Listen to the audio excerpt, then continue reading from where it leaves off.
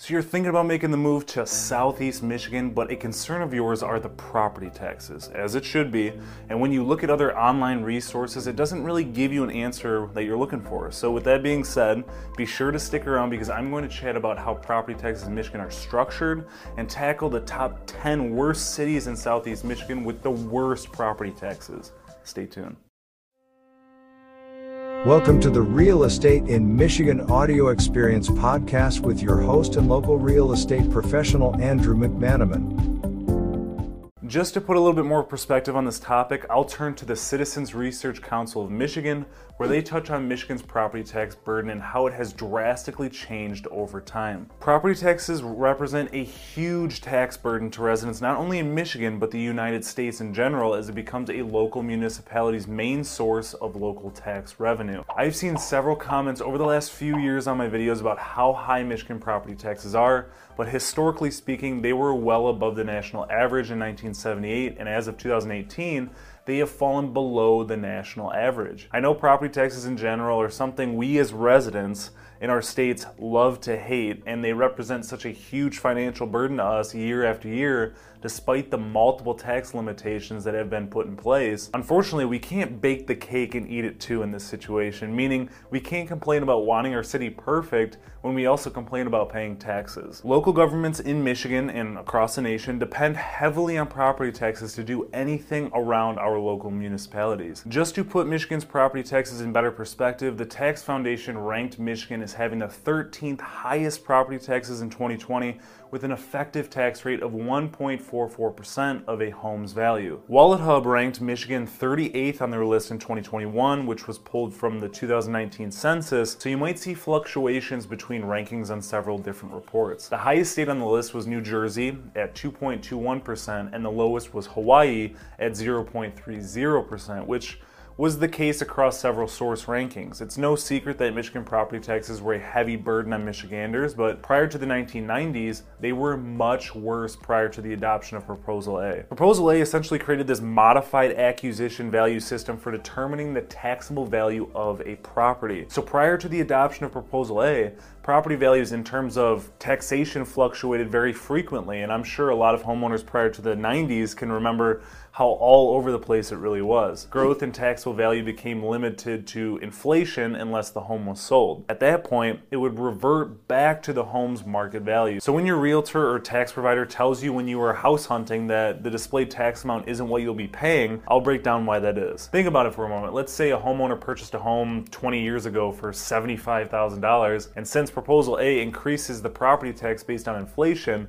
the taxes would stay relatively low based on the purchasing the home for $75,000. But let's say they turned around and sold it for $300,000. You'd be paying taxes based on $300,000, not the same property tax structure the previous owner had with the $75,000 home. That's why it's crucial to have a good mortgage lender to break down your tax rate ahead of time during the pre-approval stage so you don't have any surprises later down the road when you go to put an offer in on a home. This proposal also changed the way that schools would be funded, and by doing so actually reduced the tax burden quite a bit, but in retrospect, it's important to note that this reduced the tax burden for local taxes, which then increased the state taxes to fund the schools. Taking a look at this chart from Michigan's tax burden between 1978 to 2018, you can see how it went from 33.1% down to 24.7% in 2018. You can also see the other columns progressively decline except for the property taxes per capita in the United States. As inflation starts to rise and the cost of living continues to rise, this progression is to be expected. Stepping over to this chart provided by Michigan Department of Treasury, you can see how taxable value and state average tax rates have adjusted from 1978 to 2020. The tan line on this chart represents the taxable value, which grows much slower than the market value. Now, taking a look at the second chart here showing Michigan's non-school local property tax levy as a percent of personal income provided by the U.S. Bureau of Economic Analysis, and see how it has decreased steadily since the 2008 recession. After looking at all these charts and graphs, we can of course draw a few different conclusions based on what the data shows. The biggest one, for example, is the tax burden remaining fairly stable even with the limitations instituted by Proposal A. Even years following the adoption of Proposal A, 1994 clearly shows that there wasn't a true change in the burden pertaining to income, which would make it clear as day that something else deserves the finger pointing here. Secondly, Since 1994, Michigan property taxes have contributed less to government funding than they do nationally, so it's clear the tax burden in the mitten state is less than the national average. And last but not least, thirdly, the first chart we looked at shows steady increases in the average tax rate from 1995 to the year 2020. Before I get too far into this, I want to make sure I mentioned a link in the description to provide you with property tax related links from disabled veterans exemptions and inflation to calculating property taxes and finding millage rate information, along with other property tax exemptions that are crucial to understand when making the move to Michigan. Prior to jumping over to the top 10 cities in Southeast Michigan with the worst property taxes, I want to provide you an example of how they are calculated so you're able to do that due diligence when searching for a new home in Michigan. When looking at the city, township, or county websites, you can find what the millage rate is. For those of you that don't know what a millage rate is or how it's used to calculate property taxes, I'm going to provide this example from a video I made about living in Northville to break it down for you. Say your taxable value is $150,000. Divide it by 1,000 and multiply it by the millage rate, and in this case it will be 21.4772, which is the 2022 summer rate based on Northville schools and being homestead, which means the home is your primary residence. The rate is higher if it's an investment or rental property. Your tax obligation for the summer would be $3,247.13. I hope that example helps you break down how to quickly calculate property taxes in Michigan. Before jumping into this list, I also want to define what taxable value and market value is so the figures I tell you actually make sense. Since I know a lot of sources out there just assume you know. It can get extremely confusing because a city includes SEV or state equalized value and taxable value on their tax assessments. The SEV would represent 50% of a home's true cash value. But just doubling this figure won't necessarily give you the true value, so when listing your home, don't do that. Let it be a starting point because these simple valuations don't keep in mind the things that you've done to your home and the comparable homes that are selling currently in your market. SEV is calculated by a study of properties within 2 to 3 years from what I have been told, and that's why it lacks accuracy because as you can tell from the pandemic, the market has changed drastically in a short amount of time. Taxable value is simply the value on which property taxes are calculated. There's a few things that go into calculating these taxes, so the results or the name for it is taxable value. Then on the other hand, market value is how much a home would sell in a competitive open market between a buyer and a seller. Starting this list off based on the 2019 census, coming in at number 10 for cities with the highest property taxes in Southeast Michigan is Detroit. Detroit levied 69.6 mills, so looking back at the Northville example, just being over 30 mills, imagine doubling that and then some. Granted, Northville's home prices are much higher than Detroit's. The average taxable value for parcels at that time was $6,646, and the median market value was just over $45,000. With that in mind, the median property tax bill was about $1,438. Stepping on over to number 9 on the list, we have East Point.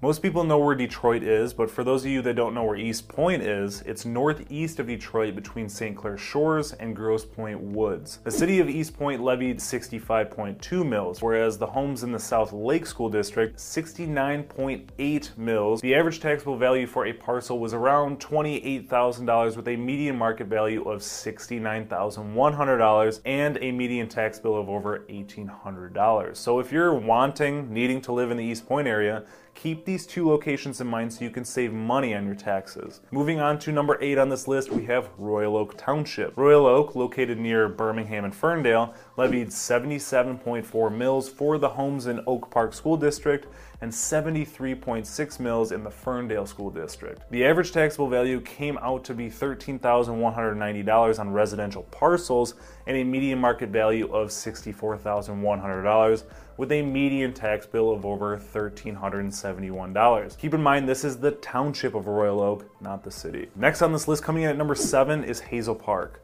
Between Ferndale and Centerline, levies 74.6 mills in the Hazel Park School District with an average taxable value coming in just over $18,000. The median market value is $61,100 with a median tax bill of over $1,650. Moving on to number 6 on the list, we have Centerline. Directly east of Hazel Park, this city levied 77.2 mills for the homes in the Centerline School District and 65.3 mills in the Van Dyke School District. The average taxable value came out to be $29,834 with a median market value of $72,000 $2,600 and a tax bill of almost $2,300. Halfway through this list, coming in at number 5 is Inkster. The city of Inkster levied 78.4 mills for the homes in the Romulus School District and 64.1 mills for the homes in the Westwood School District.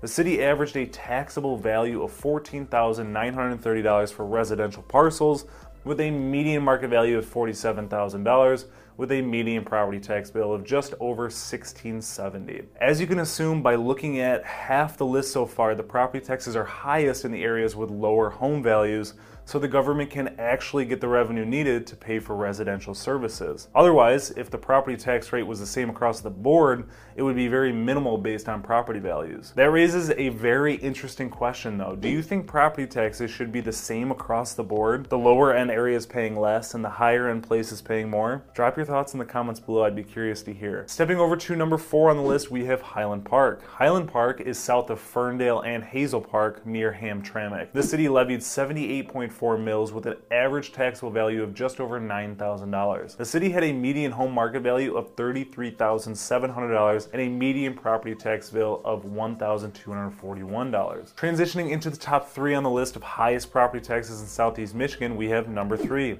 River Rouge. River Rouge is located downriver from Detroit, north of Ecorse. River Rouge had a tax rate of 82 mills with an average taxable value of $11,578 and a median market value of just over $34,000. The median property tax bill came in at $1,628. Moving on to number 2 on the list, we have Harper Woods. Harper Woods is located south of East Point near Grosse Pointe Woods.